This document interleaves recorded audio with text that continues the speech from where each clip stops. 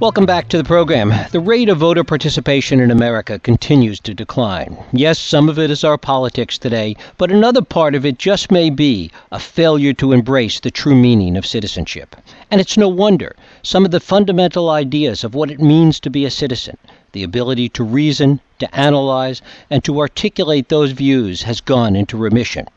In our education today, we are obsessed with what is called STEM, science, technology, engineering, and math, all very important, but lost in this obsession is writing, history, rhetoric, and the arts. Governors around the country are defunding liberal arts programs in state universities. The president is putting down art history, and educational institutions from K-12 to our universities are responding to the pressure. There seems to be no regard for the fact that today's technology may be tomorrow's nostalgia, but the ability to learn, think, and write is forever. Taking up this cause of liberal education is my guest, Fareed Zakaria, one of our premier foreign policy analysts, the host of Fareed Zakaria GPS on CNN, and a columnist for the Washington Post. It is my pleasure to welcome Fareed Zakaria here to talk about his new book, In Defense of a Liberal Education. Fareed, thanks so much for joining us. It's my pleasure. Thank you so much for having me. Great to have you here. It does seem that we have entered into what really has become a zero-sum game between STEM, science, education, math on the one hand, and the liberal arts on the other. When did we fall into this pattern? It's a fascinating question. I mean, part of what's happened is that STEM technology has gotten very sexy in the last decade or two, and as we know why. It's because of the money. It's because it feels like if you're doing technology, you could become a billionaire.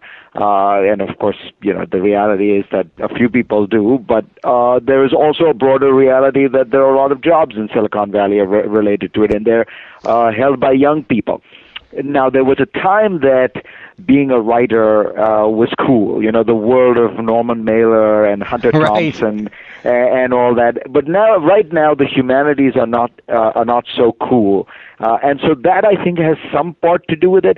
But a greater portion of it is the anxiety that people feel about jobs and about the middle class, and I fully understand that. The problem is the data does not show that, the way to make sure that you get a great job for the rest of your life and succeed is to be an engineer, particularly if you have no particular aptitude for it. I mean, there is no real market for bad engineers. The reality is engineers start off with a somewhat higher salary. Most liberal arts majors make it up over the long run, particularly if they go to graduate school. But the bigger point is do what you love, follow your passion, do it well, work hard, and with that and a little bit of luck, you're likely to do much better because you've got 40 years of work, 40 or 50 years of work. You have no idea what your third job is going to be. You don't know what job it's going to be. You don't know what industry it's going to be in. What you need are strong basic skills, some in the sciences, a lot outside of the sciences. Is there something about this that is kind of faddish? For a while before the recession in 2008, 2009, everybody that was going through universities and colleges wanted to go to business school. They wanted to work on Wall Street. Post-recession, we're focusing more on this skills-based and the STEM stuff we're talking about. Is this a fad that simply will go out of favor when the reality that you're talking about catches up with it? It's very interesting that you put it that way, because if you look back, you do see very distinct fads in education. As you said, business has become a very popular major. And my theory about that is because all this talk about skills has not lured those many people into the sciences because, you have to have an aptitude for it. It's also hard. What it's done is make people forsake the humanities and do pre-professional sounding stuff, as their major: business studies, communication arts, all this kind of stuff. And the reality is that's all stuff you could learn on the job, and what you're missing is the strong basic skill. So a big recruitment organization said to me, the guy who runs it said to me, we find that 85% of what we need is basic smarts and social skills, people skills, the most crucial part. 15% is specific knowledge about anything. And this guy, these guys do thousands and thousands of recruitments every year. And so I hope that you're right. I think, if you think of languages, we've seen these fads where everyone was learning Japanese in the 80s and 90s. Now everyone thinks Mandarin is going to be the key to success. But it does, as you say, over time, the eternal verities endure, the sense that you need basic skills. You need to be able to think, to read, to write. And I certainly hope that's where we're going. It does seem that Steve Jobs in particular really nailed it with respect to technology when he talked about the importance of technology being married to the liberal arts. And unless there's a human element to the technology, it's not going to be functional in 21st century society. Well, and particularly for us, we are a rich, advanced industrial country. We are not going to we're not going to dominate the 21st century by making cheaper computer chips or cars than the South Koreans or the Chinese. That's what they're going to do. They pay their engineers, half what we would pay our engineers in China. So of course they're going to do more of the basic manufactured engineering products. What we're going to do well is figure out, how does technology interact with human beings? What is the next frontier? Whether it's in pure, in computer science, whether it's in nanotechnology, whether it's in biotechnology, and then, as you say, humanize it, make it something that people want to use, that people enjoy using. And this has become true, largely speaking, of every advanced or post-industrial industry. Look, you can make a sneaker for $20 pretty much anywhere in the world now. The crucial question, if you're a businessman, is how do you sell it for $200? And the way you sell it for $200 is you build a story around it. It's about the brand, the marketing, the design. How did Howard Schultz manage to sell a coffee that was 50 cents for $7, right? That's a business genius, not technological genius. And that's where service economies generally go, and we are increasingly, overwhelmingly, a service economy. How important is entrepreneurialism in this? And should that be something that helps bridge this divide between skills on the one hand and humanity on the other? That this idea is really the central bridge in some ways. You're absolutely right. So what I find is in the reaction to this book, and in the course of reporting it, the people who were most attracted to my thesis were the tech entrepreneurs and, humanities people as well, for sure. But in the technology world, it was the entrepreneurs, because they had to start a company, hire people, and they realized they needed more than just technology. They needed, as Steve Jobs said, technology married to the humanities, married to social skills, people skills, design skills. Somebody who's just a mid-level engineer at a big technical company may just be doing his or her thing. But the guy who's looking above, who's got into senior management, who's starting a company, they always understand that what you need is this more rounded set of skills. So I do think, and if you look at Jeff Bezos at Amazon, I talk in the book about his senior strategy meetings, which are fascinating. So he at Amazon, and Bezos is himself a Princeton graduate, so he got a well-rounded education, though he did major in engineering, so he's gotten a bit of both. He starts the meeting with a 30-minute period of quiet reading where the person who's presenting has to have written a 7-page single-spaced memo outlining what he wants. And the reason he wants it written is, A, he wants to make sure that it's logically coherent, that you can present it clearly and articulately both to your colleagues and to the consumer eventually. And he wants to make sure that everyone's actually read it and isn't, pardon the expression, bullshitting. And so he says, I don't want everyone to pretend they've read the memo. We are all going to read it together. Now, that is an emphasis, and he's very clear about this. He says, I think you can't think clearly if you don't write clearly.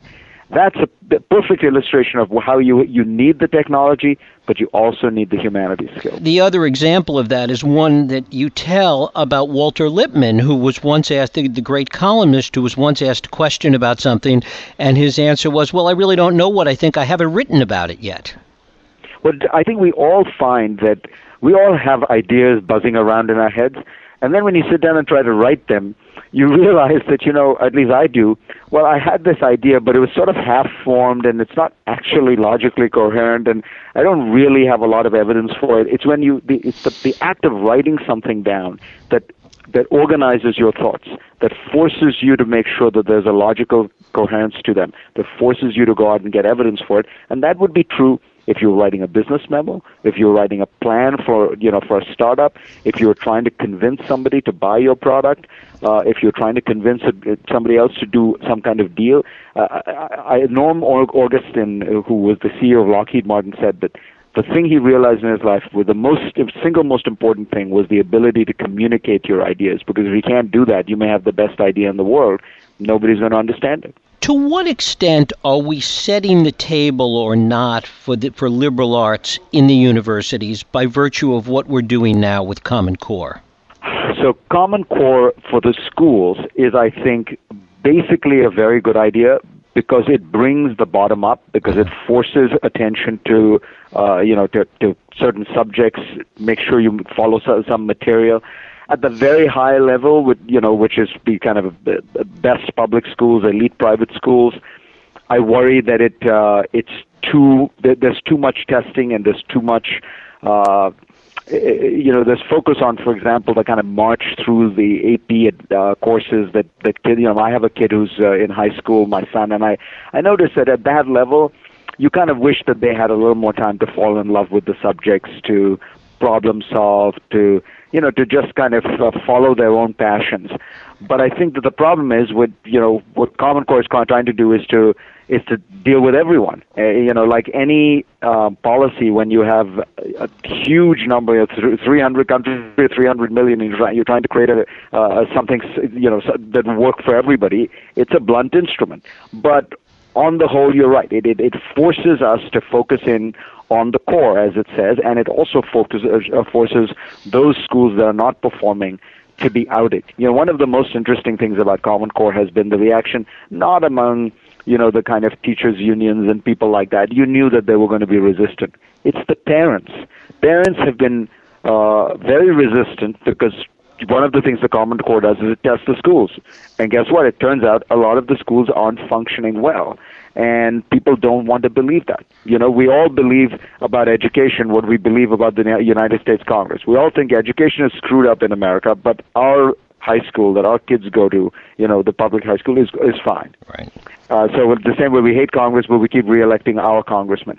The truth is these schools are not fine. They're not teaching math well. They're not teaching English and writing well, and we need to do something about it. To what extent is the pushback to liberal arts and all that it involves, to what extent is it caught up, for better or worse, in the polarization that we have in our politics today? Very interesting question. One of the areas of hostility to the liberal arts, I think, comes from, the Republican attack on it is twofold. One part is this sort of let's go out and go and do jobs and get jobs. What's amusing about it, as I point out in the book, is some of the people attacking it, like William Bennett, the former Secretary of Education, who literally was on his show with a governor, I think it was of Florida, who says, and he says to him, William Bennett says, "Why do we need more PhDs in philosophy?" William Bennett is a PhD in philosophy, right, and has ended up being an entrepreneur, has ended up being a talk show host, was the Secretary of Education, he's had multiple careers and then done just fine with that training, but he thinks nobody else, we don't need it anymore. It's like the immigrant who wants to pull up the ladder. But I think that the key here is that there are a lot of people on the right who feel that these universities have become hotbeds of radicalism and liberalism.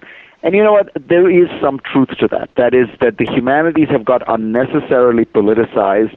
They've also started offering a lot of obscure courses, which are less about politics and more about the fact that professors tend to offer courses on the subjects they're working on, and as you become more research-oriented, the subjects become more and more narrow. So there is something there. The humanities has to recognize that it has to offer engaging, big-picture courses.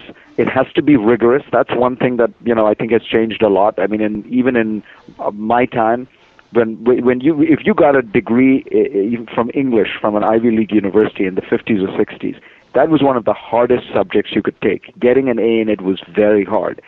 Today, the humanities have become the easy majors, and science is hard. A lot of employers, frankly, I think like the sciences, not so much because what you're learning there. If you're doing physics and you get hired on Wall Street, the guy doesn't care that you're doing physics. What they like is the rigor, the fact that they know this kid is smart, he's worked hard, he has good study habits. And if you can get back to some of that, I think it will make a difference, and it will also defang some of the criticism that is coming from conservatives who say, oh, humanities has just become a hotbed of politically correct nonsense. Talk a little bit about employers and business, and what you think they want to see, and to what extent can big business really influence this debate in some powerful ways?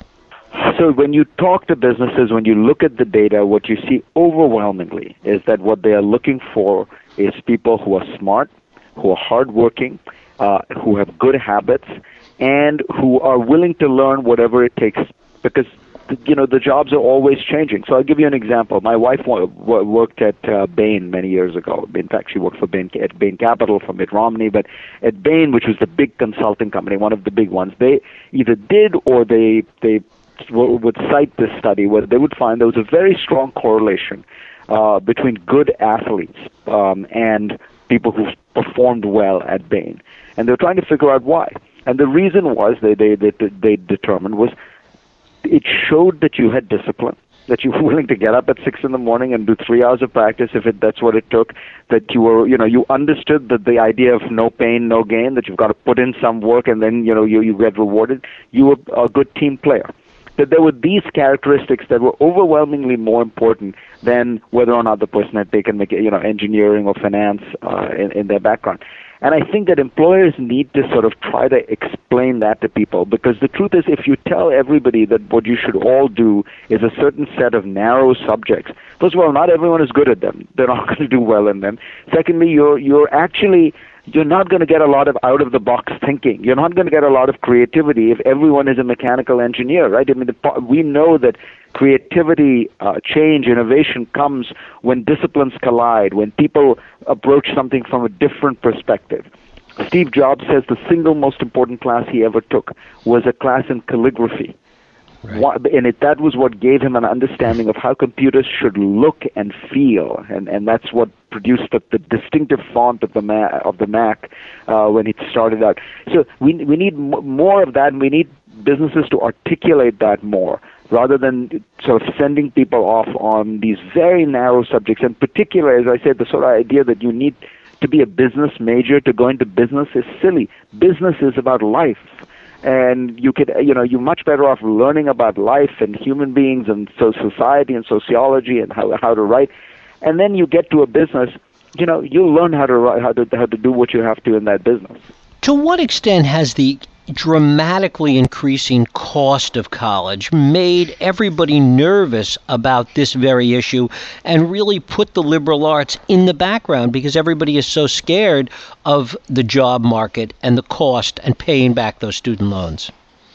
I think that's central. I think it's a very good point, because I think that the way that people now think about it is, God, I'm going to have to pay so much that I need to be sure. I need a sure thing when I get out. I can't have, and even parents must think, my God, we're doing all this, we're spending all this money, and the kid is going to go do what, art history? It's the wrong way to think about it. If the kid really wants to do art history and is passionate, let him or her do art history. Think about art history. You learn foreign languages. You learn a lot about design and visual elements. You sometimes have to travel and work with people in different countries. And that's a wonderful background. Now, if you then want to go out and make money, you're going to have to find something that has some relationship to that, and that might be in the world of entertainment or design or things like that. You're not going to, you can't become a professional art historian and say to yourself, I'm expecting to become a millionaire. But the general basic training is a very good one. The good news on the cost issue is I do believe we're on the cusp of a revolution. The information technology is transforming education. Education has been entirely unchanged, really, since the time of the Greeks. I mean, you think about it. Right. A guy would stand in front of a group of kids and say stuff, and the kids would listen to it and later started writing it down. And that's basically what a seminar is today, right? And think about that, 3,000 years and nothing has changed. Now it's changing. These online courses are a huge, huge shift, and they are beginning to change the pricing structure. So that if you can take 20 courses from Stanford and MIT and Harvard and all these places and online, and if you go to an employer and say, look, I couldn't afford to go to these places, but I have taken all these courses, and here's how I did, a lot of employers are going to start saying, you know what, that's good enough for us. And if that starts happening, then you have huge pricing pressure on these colleges, right? You forget the Harvard and Stanford; they'll be able to do it fine because they're selling membership to a private club, as it were. But if you're a top 100 college, if you're a college in the middle, and you still charge $50,000, and the guy can take 32 courses, whatever is your full course load, for nothing. It's going to be tough to justify charging $50,000. And finally, what are you seeing, and I know you devote some time in the book to this, what are you seeing among millennials and how they've done in terms of absorbing some of this and how they're incorporating it into being good citizens and all the other things that they're trying to do today? Well, it's fascinating. We have this image of millennials, which is very sour. I mean, if you look at Time magazine, they used to call the baby boomers the me generation, and I'm at the absolute bottom end of the baby boom. I think I was born in 1964. Time magazine did a cover story on the millennials, and they called them the me generation. And that's the general theme of about young people today, that they're sort of career obsessed. There was this book that came out last year that called them excellent sheep, right? Meaning they're totally obsessed with themselves and their career. They have no curiosity. They don't want to do good. They don't want to engage in kind of reflection and soul craft and things like that. And I think that this is, frankly, just a bunch of old people, dyspeptically looking at the young, because the data shows exactly the opposite. The data shows, if you look at surveys, if you look at everything we can, that younger people, millennials, are basically, they want to do well, but that hasn't changed that much over the last 30 or 40 years. That is that people, their number one priority is, frankly, making a good living. The second is having a good family for millennials. The third is often, doing good in some way, having some good positive social impact. And, they tend to do it in their own way, which is not to go into politics, which people in the 60s would have done, but instead to go into NGOs, to do kinds of interesting charity work. There's a real sense of conscience that they have. They're trying to be much more global in their orientation. And I think that, when I go to college campuses, those are the people I meet. I mean, I'm always struck by the degree to which these are very smart. They want to do well and do good at the same time. And they try to balance those by finding a way to, get the good job, but also do something, either, take a year off, volunteer, do things part-time. And I also think that, one of the great successes of the end of the Cold War and the reality that liberal democracy is by and large, been accepted in so many countries in the world, is that these people don't have to think about war, revolution as much as perhaps in a generation before. They can focus in on some of the private virtues of creating a good family, a good sense of ethics in themselves and their children. John Adams very famously said, I have to study war and revolution so my children can study, history and politics so that their children can study poetry and art. And, maybe these guys are writing apps rather than studying poetry, but that's an adjustment for the age. Fareed Zakaria, his book is In Defense of a Liberal Education, just out from W.W. Norton. Fareed, I thank you so much for spending time with us today. It was a pleasure. Thank you so much. Thank you. We'll take a